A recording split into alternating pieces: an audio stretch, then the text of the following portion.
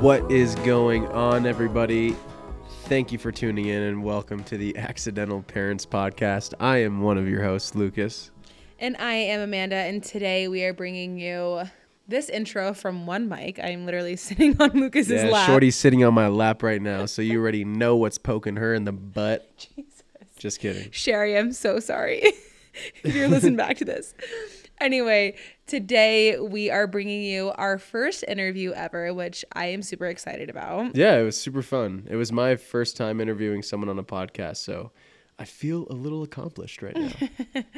Sherry Foose is a marriage and family therapist, and she's also the creator of the Narrative Method. Her writing and her commentary has been featured in publications like Huffington Post, Women's Health, Thrive Global, and Fatherly. And honestly, this conversation is such a good one for anybody who is married or just in a committed relationship. We talk about so many things in this episode, not only about marriage and relationship, but also kids and family. And so I really think that this is all encompassing of how to build a healthy relationship with your partner so that you can model that for your kids. Yeah, Sherry was so much fun, and it was so great having her. And honestly, you know, the biggest thing I really got out of all of this was that therapy is important. And what's super cool is that you don't have to go to therapy if you have issues. You know, a lot of healthy couples still go to therapy. A lot of, you know, healthy-minded people go to therapy because it's just really good to go and talk and communicate and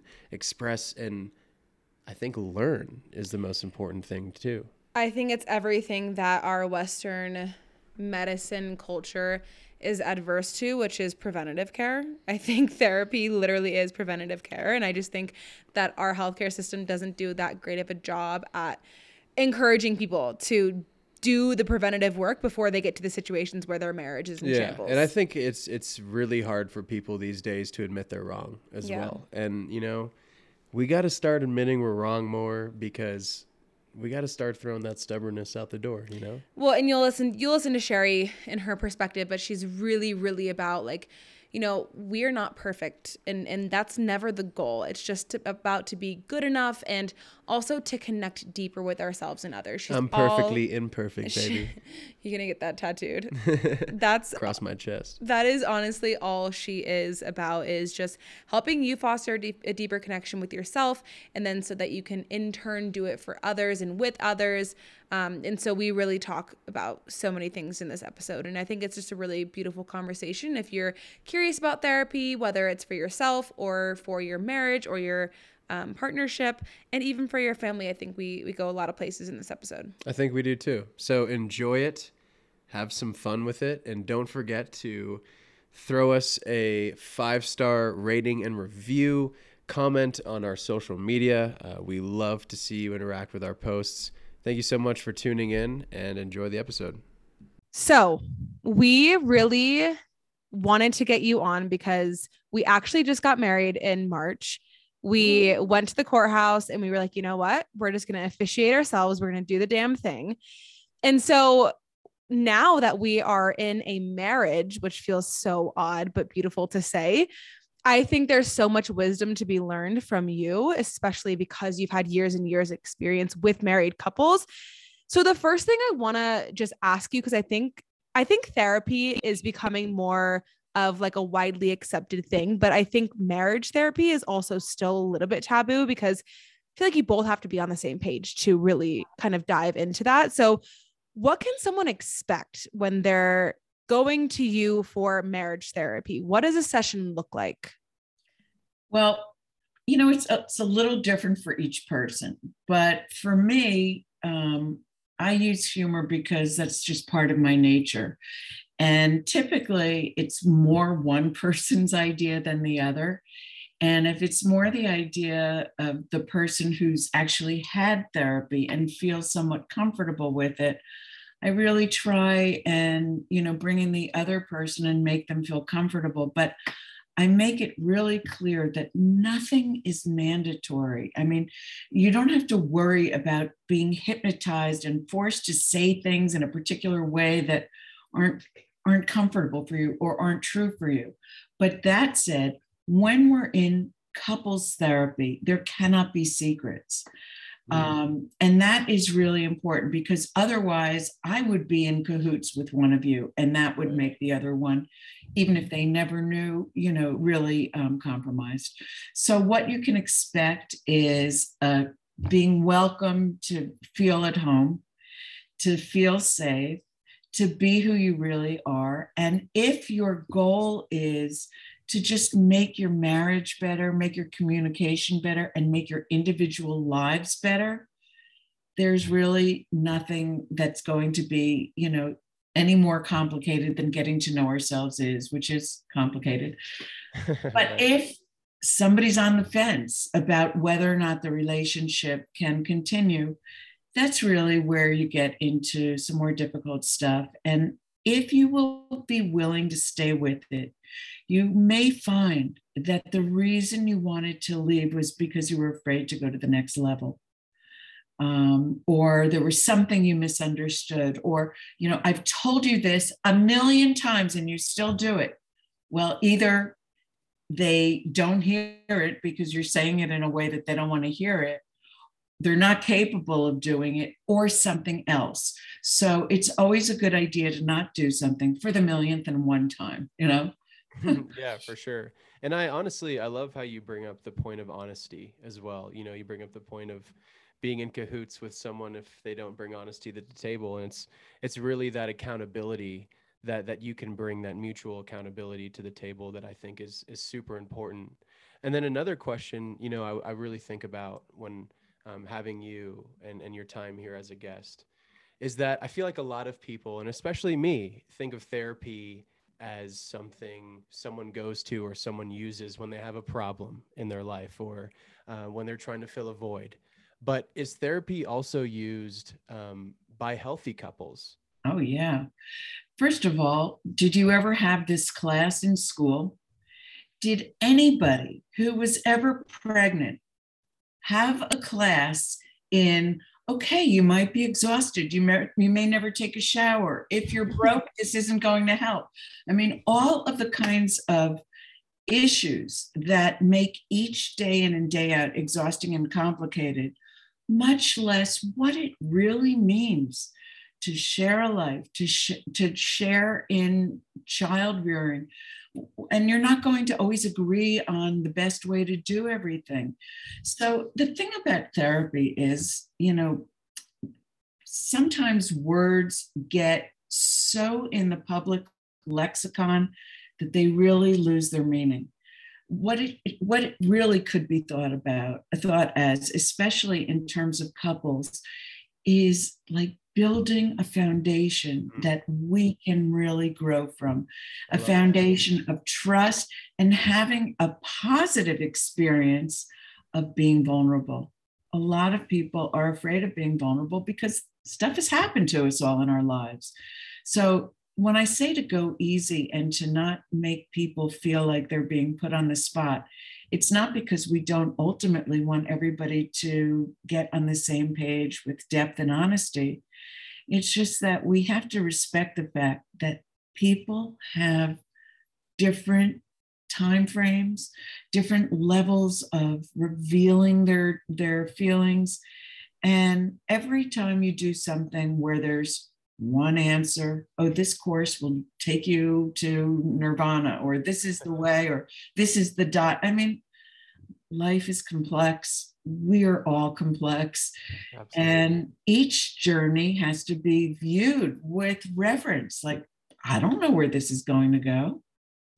Let me ask you this. Do you think that people are so adverse to therapy because as a society, we've kind of come to a agreement, not all of us, I'm not this way, I don't think anyone here is this way, but I feel like a lot of the older generations, especially, and still younger generations, don't really believe that like when you get in a relationship, you're continuing to grow. I feel like for so many couples, they get into a relationship and they're like, you are exactly the same person I've married or, started dating years and years and years back. Do you think that's why people exactly, or expect them to be? Do you think that's why people are so adverse to therapy? Because even if there's not a problem, there's still room for growth always. And I just don't think people really know that. I don't see that so much. I think there are cultural differences. Certain cultures don't believe in telling their private stories to another person. Right. We have to respect that. Everything doesn't have to be right for everybody. There are certain people who may have had less exposure to studying the humanities or philosophy or introspective experiences who would still think of therapy as something that would be a negative. But I think huge amounts of people, especially in my generation, who are very exposed to contemplating the meaning of life, I don't see it so much as a generational thing, as an educational thing, or as a cultural thing. So, I mean, in each case, compound that with individual beliefs and experiences. But I really believe everybody is smart. And I know this because I've worked with people at different IQ levels, which is, Right. it's really a stupid thing because it just measures in a very narrow way. But regardless of that, people with an average IQ or a below average IQ understand plenty. It's not that we're not smart. It's not that we're just afraid. It's just that as the human animal is wired to be afraid of difference.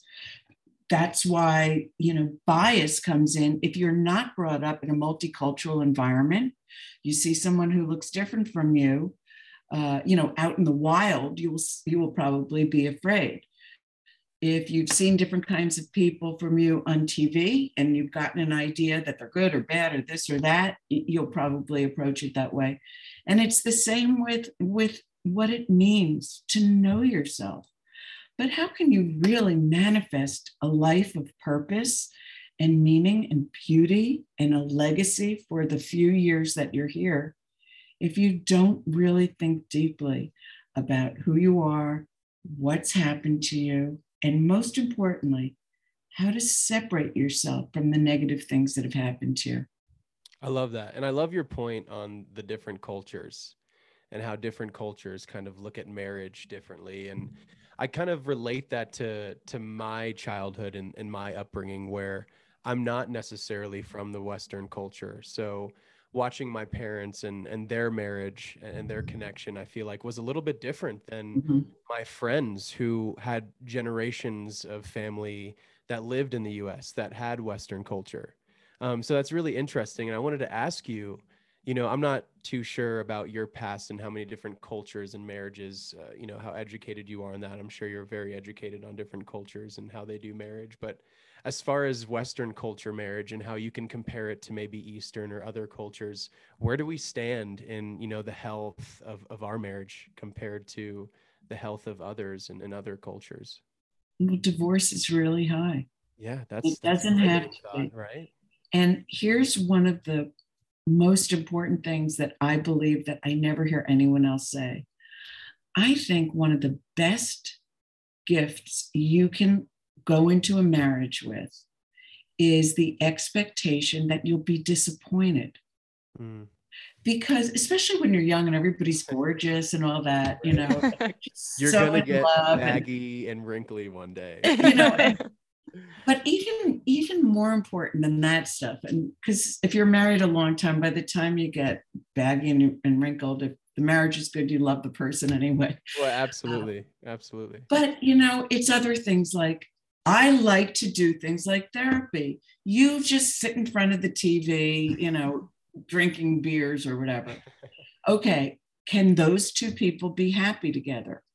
Only if they're able to say, look, he doesn't really enjoy this thing that I am passionate about and require for my happiness.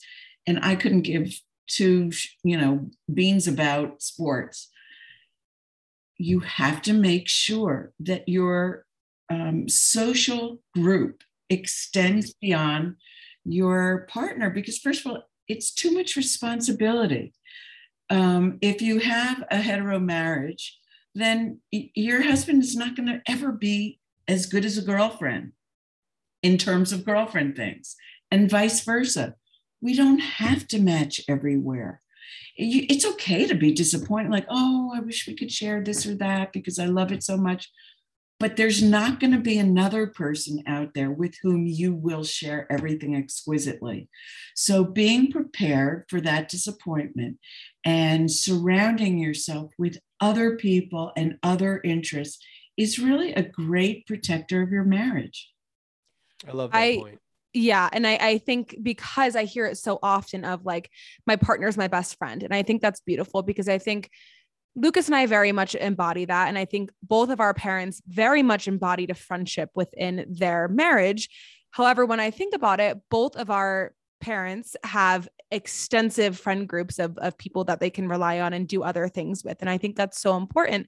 And so one of my other questions was, how do you hold on to your individuality when you become a partnership? Because that is something that I am so protective of. I am such like an individual. I'm independent. I love my alone time. And I think it's important to also maybe expect that your partner is also their own individual and how you navigate that. So what are your tips on that? Well, I don't think you can expect that. That can be one of those things. But I will tell you, just in reading the body language when you were saying that, and to see, a level of energetic agreement, if you are both independent, sufficiently independent that, you're not particularly needy in terms of being easily hurt. Or jealous. Or jealous, or, we can talk about things. It's okay to be hurt or jealous because feelings come up. But if certain things are repeated, because at the end of the day, what you start to understand is this is an issue with one or the other of you that is really unresolved. But I don't think we can ever expect a partner to automatically feel whole within themselves. And that's a commercial for doing your own work, whether it's therapy or journaling or meditation practice or whatever works for you.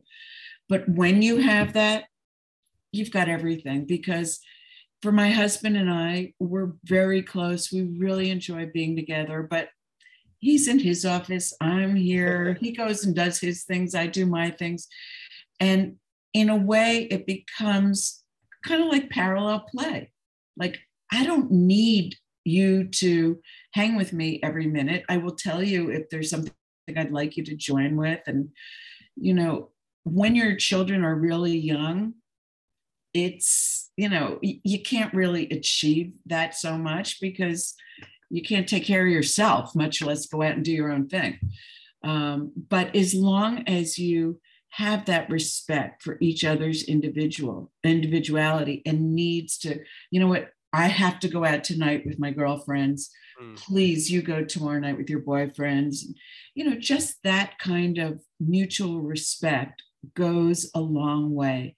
If you have individual dreams and your partner has individual dreams, you are set up for a far better result. Yeah, I think that's what I respect, honestly, the most out of myself and Amanda's relationship is because we really we're like each other's biggest cheerleader, in our own separate endeavors in this life, right? And we love having a day doing separate things and working on our own projects and coming together at the end of the day and brainstorming off of each other and really respecting each other's time. And it gives us more to talk about. And I think it is really important for couples to really respect each other's journey in life and be a supporting factor. But at the same time, also thinking about some of my friends and some of the people in my life and a lot of the people that I've seen, that in a relationship is scarce, that factor of letting that other person be their own individual, having that insecurity, your point on not being that whole person, so that kind of stems into like, do you think you can have a happy and a healthy marriage and relationship with the person or relationship altogether if the other half isn't necessarily whole as an individual themselves? Well, first of all, I think we're all in process. Right. We're all just trying to figure out this crazy. I don't think people are broken. I think there's good reasons why we have, our proclivities to what some people might call not move forward as easily as we would like to, or other things like that. But nobody's going to have a good relationship without a lot of clear communication. And that means having to say things like, you know, when you don't call me when you're out for the entire evening, and now it's 1 a.m., I get really nervous. And then my fear gets compounded. Now I'm angry because I feel abandoned. So by the time you come home, even though I was on the floor praying that you wouldn't be dead, I'm mad at you. Right. So the conversations that we need to have are sometimes difficult because it's vulnerable to say, you know, on the one hand, I was losing my mind at the thought of your being dead on the road. And I was also losing my mind at the thought of your abandoning me. Right. We all have to do our work. It's part of being an adult. It's certainly part of being a good parent. If you don't understand yourself and don't understand the things that drive you, you're going to repeat your parents' mistakes on your kids, which is not to say that parents are bad, but we all are flawed. And the best way to spare our children from going through the exact thing we went through is to bring more awareness and humility and say, oh God, I see myself, Absolutely. do this, and I know, and it's not necessarily from your parents, it could be from your peers, or where I believe most issues come from is what I call the cult of culture, the constant onslaught from media, social media, advertising, that teach us from the time that we are very young that we're not good enough. Right. Everybody learns you don't fit in. You're not pretty enough, strong enough, rich enough, cool enough, whatever. But everybody's got plenty of stuff they know they suck about. And I feel like in that same sense, it makes it that much harder to communicate, you know, because you are trying to communicate on how you feel about yourself and your body, but and everything from society just makes those feelings that much more, you know, that much heavy. That's exactly right. And I know a lot of people that could really benefit from communicating in their relationship. And one question I wanted to ask you, you know, someone who maybe was raised watching their parents not communicate, was raised in a family where they, you know, put everything under the rug. There wasn't a lot of communication, a lot of conversation, but they don't want to be that person, right? They want to have a healthy communicative relationship. What are ways or what are things they can do to almost practice that communication or get better at being vulnerable with their spouse or partner? Well, you know, there are so many different practices. If psychotherapy is something that appeals to you, it's just a wonderful way to learn the skills that help you answer these questions. Why do I do that? Or why do you do that? Or why is it when you do that, I do this? And then, you know, we just get into this dance. It's also really powerful to journal. And you can ask yourself a question and just stick with that same question and just come back to it and write about it every day until it starts to lead to an answer. You know, there are books written about ways to approach this. We, in the Narrative Method, we have 3 free Zoom-ins every week where people can come. 2 of them are writing groups, and one is a conversation connection where we look at really compelling videos and go into breakout rooms and talk about personal stories that they evoke. But the reason I love working with groups is because when you are part of a group and people admit that stuff, like they say, well, you know, I always feel like I'm not good enough because, you know, my finger's short or whatever ridiculous thing we've something else is short. Exactly. Sorry, you set me up for that one. I had to throw that one in. You know what? But thank you for taking it. Humor is important. And then somebody else says, me too. Yeah. Now you belong to the world. Because the thing that you thought privately in your shame, maybe your whole life, right, was something that everybody knew was bad about you or not good enough or you could never live up to it. you start to realize every single person, and you'll see this in my writing groups. My writing groups are not about learning technical writing. You can learn that anywhere. It's about learning how to connect to your creativity. And the main thing is to turn off that critical voice, because another thing you learn is every one of us has that little guy inside that says, why'd you do that? You shouldn't have done that. You can't write. Who told you could do that? I told you, blah, blah, blah, blah. I feel like mine's a little louder than others. I always look for that volume button. I just can't find it, Yeah, absolutely. And you know what? Some people's may come in a nicer form, like, don't you think you should do that? But we all have it. And just simply knowing that you're not alone with that. And there are two ways to quiet those voices. The best way is volunteerism. When you do something for someone else, you put aside yourself and all of those voices, and suddenly you are in a space of experiencing your goodness. Mm-hmm. And you can't deny it, that your generosity and your goodness is helping someone else. And during that time when you're liberated, it's like going on stage. If you're bleeding, you don't know it, Right. So that's one way that really, really helps to quiet it. And then there are other ways. I use tools that are self-soothing, so that when you hear that voice, the first thing you do is you stop. You don't let that voice take over. And you understand that that criticism is coming from a part of you that's wounded or afraid. So, if you think of those wounded and afraid parts as children, because they are, if they were fully developed, they would be integrated. But we all have them. They're kind of loose ends based on wounds and fears. So if you have a fear because you're going on a blind date with someone, and you think you really are going to like them, but you don't know whether or not they're going to like you, well, you can decide to not go at all. You could realize your hands are shaking and say, I'm going to go anyway. Right. And what I like to share with people is it's a very simple self-soothing tool used in many traditions. But if you take your dominant hand and put it on your heart with enough pressure that you really feel your heartbeat, you tell yourself that your dominant hand is the grown-up you that figures out everything that you have figured out. Did you know what you were going to do when you got pregnant? Did you know? Hell no. When the baby's born, when you have a fight, nobody knows, but you figure it out. So the dominant part of you has to reassure the baby parts. It's okay, honey. I know why it's scary, because you don't want to be hurt again. Right. Because it's a little baby inside of you. And then you say, I've got it.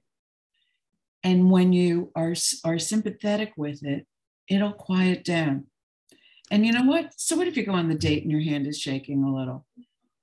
Honestly, I feel like I went on one date in college when Lucas and I weren't together, and I didn't know the person at all. And that was honestly one of the biggest confidence boosters ever, because I experienced exactly what you said. I was so nervous. I was like, okay, I'm just not going to go. I'm not going to go. And then I was like, wait, no, I'm going. And then afterwards I was like, okay, that really wasn't that bad. And I think I always, probably for like a week after that, I was encouraging all my friends to go on like blind dates, because I was like, it'll boost your confidence. But I want to go back a little bit and well, one, say thank you for bringing up the cult of culture thing, because I'm someone that I don't like to consume a lot of media, and I don't like to kind of inundate myself with that, because I'm very protective of my inner world.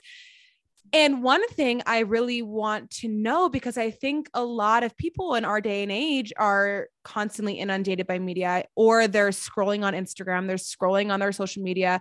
And I think that also gets in the way of people's communication within a relationship, because it can cause a distraction. Something that we always touch on is like, okay, when you're eating dinner, make sure you eat together so that you can actually have a conversation. And then instead of sitting on the couch afterwards watching Netflix, maybe just turn to each other and talk instead. And so I want to know, because this is something that we've tried or had to work on and really make a priority. How can you prioritize deep connection in moments like that after you have a baby with all of the distractions that are in the world? And the answer is the question. Yeah. It's not easy. So I think it's important to not put pressure on yourself. Have the intention, do it as much as possible. And the older your children become, the more naturally you can integrate it into, family life. Dinners, not everybody can do 7 days a week, but dinners, especially, you can have one special one every week and have everyone go around and talk about their day, or as many as you can. And your idea of unplugging from the external to plug into each other is everything.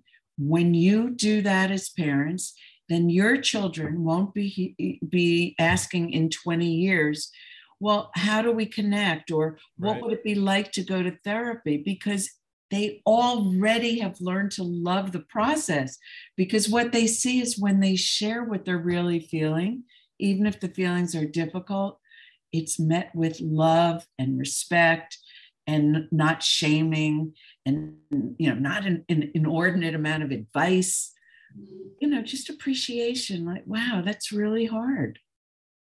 And I'm a big advocate on, what the children see growing up is kind of how they are when they find themselves in this situation. Because I, see my parents and how I was raised, and I kind of the way I treat Amanda sometimes, and our way, and my mannerisms and the way I treat her as my wife, I kind of stop and think like, oh, I saw my dad do that growing up. Or so if you can kind of, put your opinion on the children and how they grow up and what they see their parents and the influence that they see from their parents, like how much does that matter?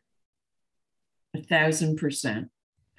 Because first of all, when you're very young, your parents are your entire world. They are God, right? And gradually, you lose that position. You may still be revered and loved, but they do start to realize that you're not perfect and you don't know everything.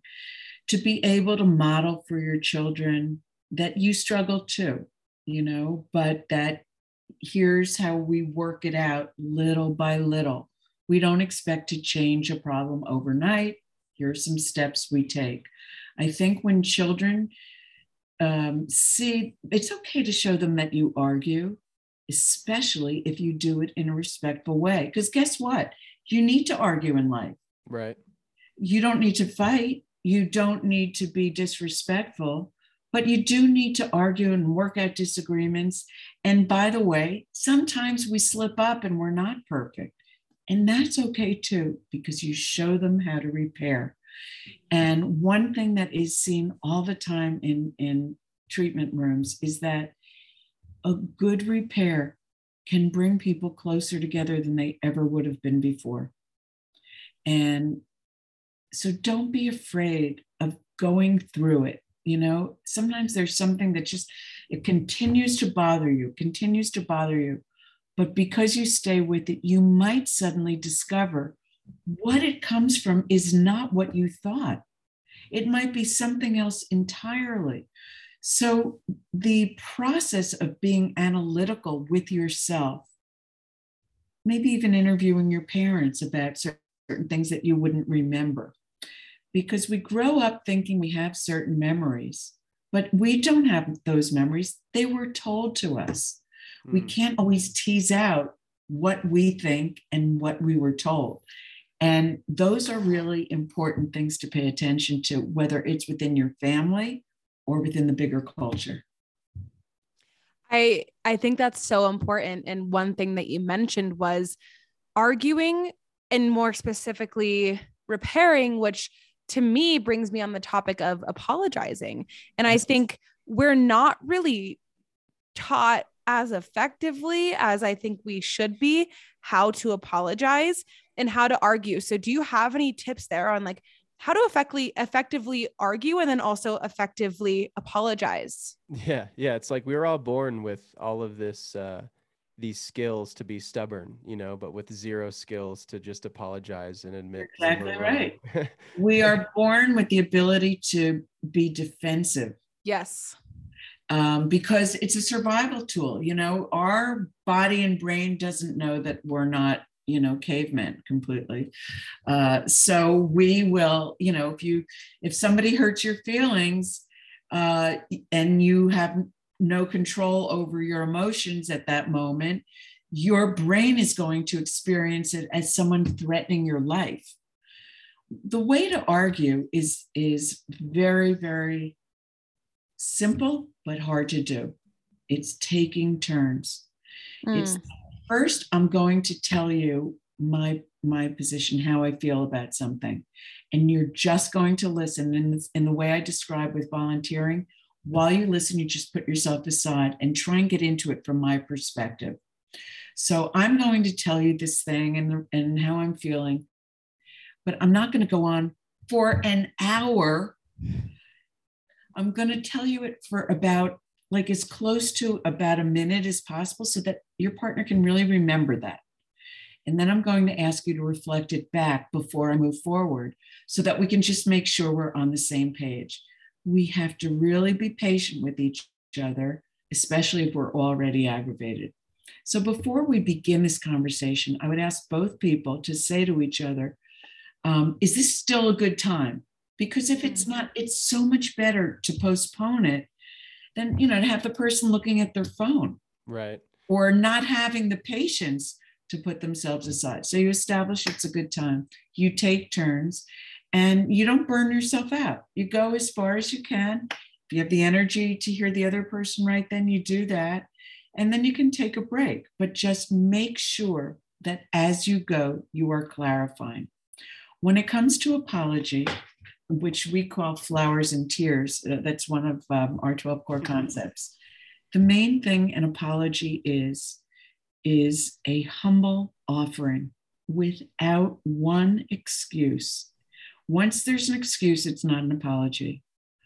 Oh my God, I'm really sorry I was late to your thing, but there was traffic. Not an apology. I'm really sorry I was late. I can imagine, you were trying to get everything organized and now you were worried about, whether or not I was going to be there on time. It's imagining how else it was for the person and then inviting, tell me more. I want to know. It's one thing if you accidentally barely step on someone's toe. Oh, I'm so sorry, is fine. Right. But if you bang on somebody's foot and it's bleeding, you need a lot more than that. And you even need more the next day and maybe the next day. But if you give someone genuine appreciation for what they've gone through and what you've caused, even if it wasn't on purpose, they very often will eventually get to the point where they will feel filled up. And they may even say, it's okay because I did this instead and I got through it. But they probably won't get there if they don't feel sufficiently heard. And so that's the difference between an apology and an excuse. Forgiveness is another story. Forgiveness is personal. Forgiveness cannot be part of the deal. You hope the person forgives you, but you can't demand it. And we can ask of ourselves to be forgiving, but if the other person forgives us or not, that really shouldn't depend. That shouldn't affect whether or not we apologize. In Judaism, we say, you apologize 3 times very, very sincerely. And if the person won't accept it, then you have to accept that. I love that. Because sometimes, for whatever reason, you've crossed a person in their experience. You didn't mean it. You did, whatever. And they just don't want you in their life anymore. And you have to accept that. Yeah. Yeah. I think when it comes to arguing and apologizing too, do you think that there's a time that is I guess, how do you mitigate the blow-ups? Because I think when there's a lot of emotion in passion that is charging in a conversation, it's not productive.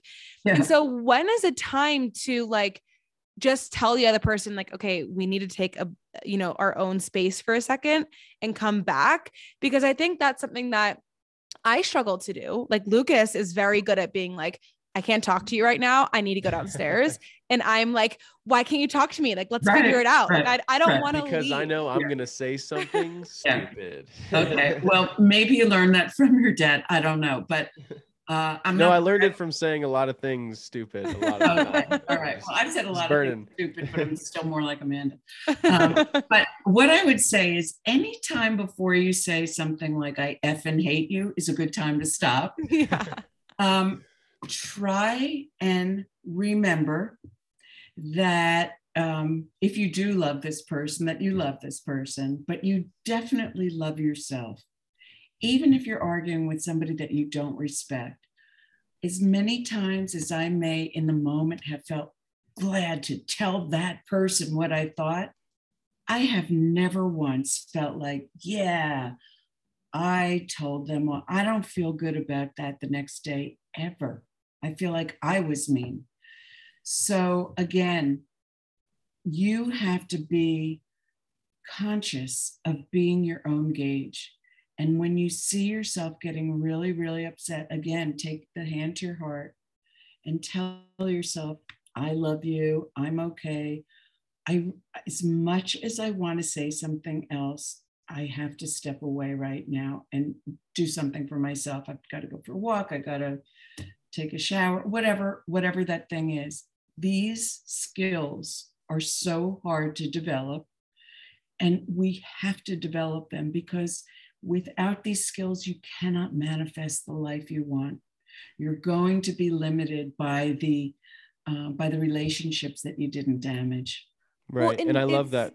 Hold on. Sorry, Lucas, because I just had an epiphany when Sherry was talking of, I think that is why sometimes I want to keep going, because it's almost as if I lacked the skills and never developed the skills to put those emotions elsewhere.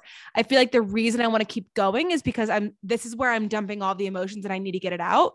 And I haven't developed a skill or like a pattern of when I'm saying too much and things are being too heated, go elsewhere and put them elsewhere. I do that great with like journaling and self-care on my own when it's not like an argument charged thing. But when it's argumentative, I feel like that's the only place I can dump those emotions, and I don't have the skills to find, like, I don't have another skill to cope. Okay, so let me ask you something. First of all, let me just say to both of you, you are both so great because you're honest with yourselves and each other, and that's just everything. We all have struggles with these things. Right. We can't fix them unless we admit it. So right. Let me just ask you this one question. If you can kind of tune into what it feels like when you're in that space, especially if Lucas is saying, I'm going to step away. What are you really wanting? What is driving you crazy? What do you want? Attention from him. Yes. You want him to hear you. Yes. But why is he walking away? Because he's probably not wanting to engage in this conversation because it's not productive. He feels attacked. Yeah. So he doesn't want to listen to you. Yeah. It's not that he doesn't want to hear you, Amanda. It's that he doesn't accept this tone. Definitely. This tone is making him feel like he's being yelled at or shamed or he's bad. Yeah, and then if I feel that way, it almost sets me up or poses me to say something that I might not necessarily mean in that moment, and then I might say something that I don't mean and then come back a little later, obviously, and then I'm like, wow, why did I say that? I'm such a douchebag, and then I feel terrible about myself, and then I also feel terrible about pissing Amanda off when I say something stupid. So it's like a lose-lose situation. So it's like, I think I should just walk away right now and respectfully say. Okay, well, that's one good strategy. But what else could you do, Lucas, if Amanda's in that state, other than walk away? And when I say what else, none of these things are like one size fits all, different circumstances. But what other strategy might you take? rather than walking away, maybe warning her that I feel like I want to possibly walk away, and give her the time to almost justify or give her the time to speak to me, Okay, so I can but understand. let's say she's on a scale of 10. It sounds like, let's say she's at 7. Right. You know, I mean, and everyone's scale is going to be different, but let's say she's at 7. So 7's doable. she's not going to really respond to, if you keep doing this, I'm going to walk away, because she's feeling there. You're abandoning her. She wants you to know something, and you're walking away. You're leaving me here with these. I could tell you what you could do. I could tell you what you could do. I think I know what I could do. I think it's put my ass down and stay my ass there. And no, I think it's telling me I want to hear you right now, but I'm not able to hear you right now because of how heated this argument is getting. So I'm going to walk away, but I do hear you. Maybe just reassuring me that he hears me. That's better. I'm just thinking, like, if you're at 7, that would be better than not explaining it. Yeah. It'd be helpful if he says, I know you're really trying to communicate something to me, but I'm feeling badly. You know, if you say I'm feeling attacked, that might push her button. I'm not attacking you. I'm just telling you. But here's another thing. And again, you cannot be burdened, Lucas, with the responsibility of always being able to get yourself here. But sometimes you might be able to say, I do want to hear. Absolutely. Can we start over? I'm sorry. Or sometimes it might just be a hug. You may feel that, like, she doesn't want a hug, but maybe sometimes she would. So it's really about being so attuned to each other that you both have a figurative string tied around your finger to remember, wait, we really love each other. He does generally always want to hear, but there are things coming up for him that, because I am so engrossed in my experience, that I'm not respecting with him. Really? Yeah, definitely. And there are definitely moments and times where Amanda and I will have a day, maybe like, let's say on a Saturday, where, we want this Saturday to be a great day. We want it to be a family day, and we want to just be happy. And then we'll find ourselves maybe just bickering at small, stupid things. And then we kind of just look at each other and say, you know what? There's really no point of doing that. We know what kind of day we want to have, and we're going to make that happen. And it's kind of coming to that mutuality and coming to the same table and understanding that, it's not really worth understanding when things are stupid and when things are actually productive. Yeah. Right. And then laughing about it and then just making out, Okay. So I just showed this video in a class of mine of this wonderful family therapist named John Gottman. And he was talking about how, in some cases, what will make the couples make up is for a very serious conversation, and people explain their feelings, and it takes a couple of hours. And in some case, it could be one person making a stupid face and then they make out. So, right. It's just about remembering that you love each other, and for you to remember, Lucas, that if she's in that state, it's not because she wants to hurt you, it's because she is longing to be heard. Absolutely. Yes, 1,000 times. I'm just gonna pull this clip and play it for Lucas. That's music to her ears. That's music to her ears. That's for sure. But I wanted to quickly hone in on a point you brought up earlier about loving yourself, right? And I feel like this is a trend, or this is something that's super popular, and everyone kind of genuinely understands that, you cannot love someone else unless you truly love yourself. Do you believe that's true? Do you believe in that? Yes, I believe it's true. What I don't believe in is when even though I would use the word truly as much as you would, we can go too far in terms of what we expect of ourselves in terms of perfectionism. When I shared with you, Amanda, that I'm more like you in that way, it's because it's a temperamental tendency, and I would rather if I didn't have that. But if I just pretend I don't have that kind of tendency, then how can I take steps to make sure that I do my best with it. We all have different liabilities. We don't have to be perfect. We have to be good enough.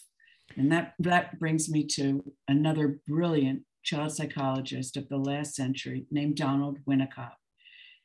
He was a child analyst and physician who came up with the idea that in order for the baby to thrive, the mother, and now we understand it as the caregiver, doesn't have to be perfect, just good enough.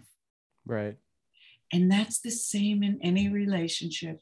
And it's the same with ourselves. Stuff has happened. We've got trauma. We've got memories. We will work on it as much as we can. I've grown so much in my life. I'll never get there. Wherever, but we should always reach for it.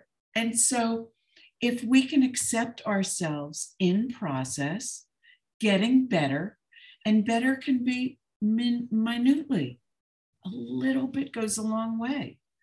So I would suggest to you guys that every time you find yourselves almost on the brink of getting, too worked up, and then you're able to bring it down, just go crazy for 10 minutes. Seriously, because then you're telling your unconscious something. You're rewarding your unconscious for making that choice. Do you believe that there's baggage or there's trauma that someone has endured, or maybe something that they're guilty about, right? And they don't necessarily visit that in their life. And it's still something that's in the corner of their brain that they necessarily haven't gone there, but try to form a new relationship with someone or try to find something new. Do you think that's possible? Or do you think in order to really find a new love or find a new person, like you got to visit that baggage or you got to visit that trauma eventually to be able to really give yourself to that person? But yes, we all have a lot of trauma, some of which we won't remember. If I heard, I don't know, I wasn't really there, but I apparently was dropped on my head when I was a baby, not deliberately. That's the story I heard. I think I was on a swing, but regardless, I fell on my head. Now, I don't know if that's why I'm like this. I don't know if I had trauma around it or trauma around, how it was handled afterwards. Things that happen pre-verbally, or even when we're quite young and don't have the capacity to compare it to something else. So it's just this amorphous blob of feeling. And that feeling can come up and be familiar through our lives. We can't process everything. Right. We can't remember everything. We don't have to be perfect. And as therapists, what we do is we sort of work backwards by the process of elimination, trying to understand what may have happened based on behavior and feelings. And that's what we do with ourselves. So you don't have to be perfect to, love somebody. And I promise you won't be. And that's okay. But just to live your life with devotion to growing individually and together, it's everything. I have one last question before we wrap up. I think something that's very on my mind as a parent, especially now being married, is how to model to our kids that they can feel their emotions to the fullest. What are your tips on that in terms of like things that maybe Lucas and I can do when we're communicating with each other, and how we communicate to our son to really foster that vulnerability of being able to share your feelings safely instead of suppressing them? Perfect, great, important question. Model it. So, and when your kids are young, you can do it really as an exercise. So let's say, something happened at school and he was ignored and his feelings were hurt, and whatever, in preschool. He's not going to really get your whole strategy, but you might say to Lucas, I was with my friend today And it really hurt my feeling because she didn't share her cupcake, whatever it is. When they're little, you can model it like that, and maybe they'll bring it up and you can create, sort of a conversation around it. But even as they get older, as you guys model working through things, and there's no problem in making small issues sort of bigger to stop and model that, if you guys have the time, for the benefit of the child to see. And then there'll be plenty of times when you're really aggravated, and show them what the repair looks like. Again, it's never about being perfect. It's about being good enough, coming from the intention of loving each other, yourselves, your children, and teaching them to love themselves in the world. Love that, Sherry. Thank you so much for that. Sherry, this has been so amazing. I mean, I feel like we had like 30 questions that we could still like ask you, but we'll have to save it. And a part 3 and a part 4. Okay. Yeah, we'll have to save it. But if people want to work with you, or if they want to find you, I know we spoke on my podcast, so everyone listening can go on the Pretty Naked podcast and listen to Sherry and talk about the narrative method in length. But if people want to find you, if they want to work with you, how can they do so? Go to thenarrativemethod.org. That's the website. You can sign up for free Zoom-ins for classes. You can get swag. And if you want to get in touch with me, just send me an email at info@thenarrativemethod.org. We want our work to spread. We want everybody to be able to achieve 1 degree more connection with themselves and other people. It'll make such a big difference in the world. I love it. Well, thank you, Sherry. Thank you.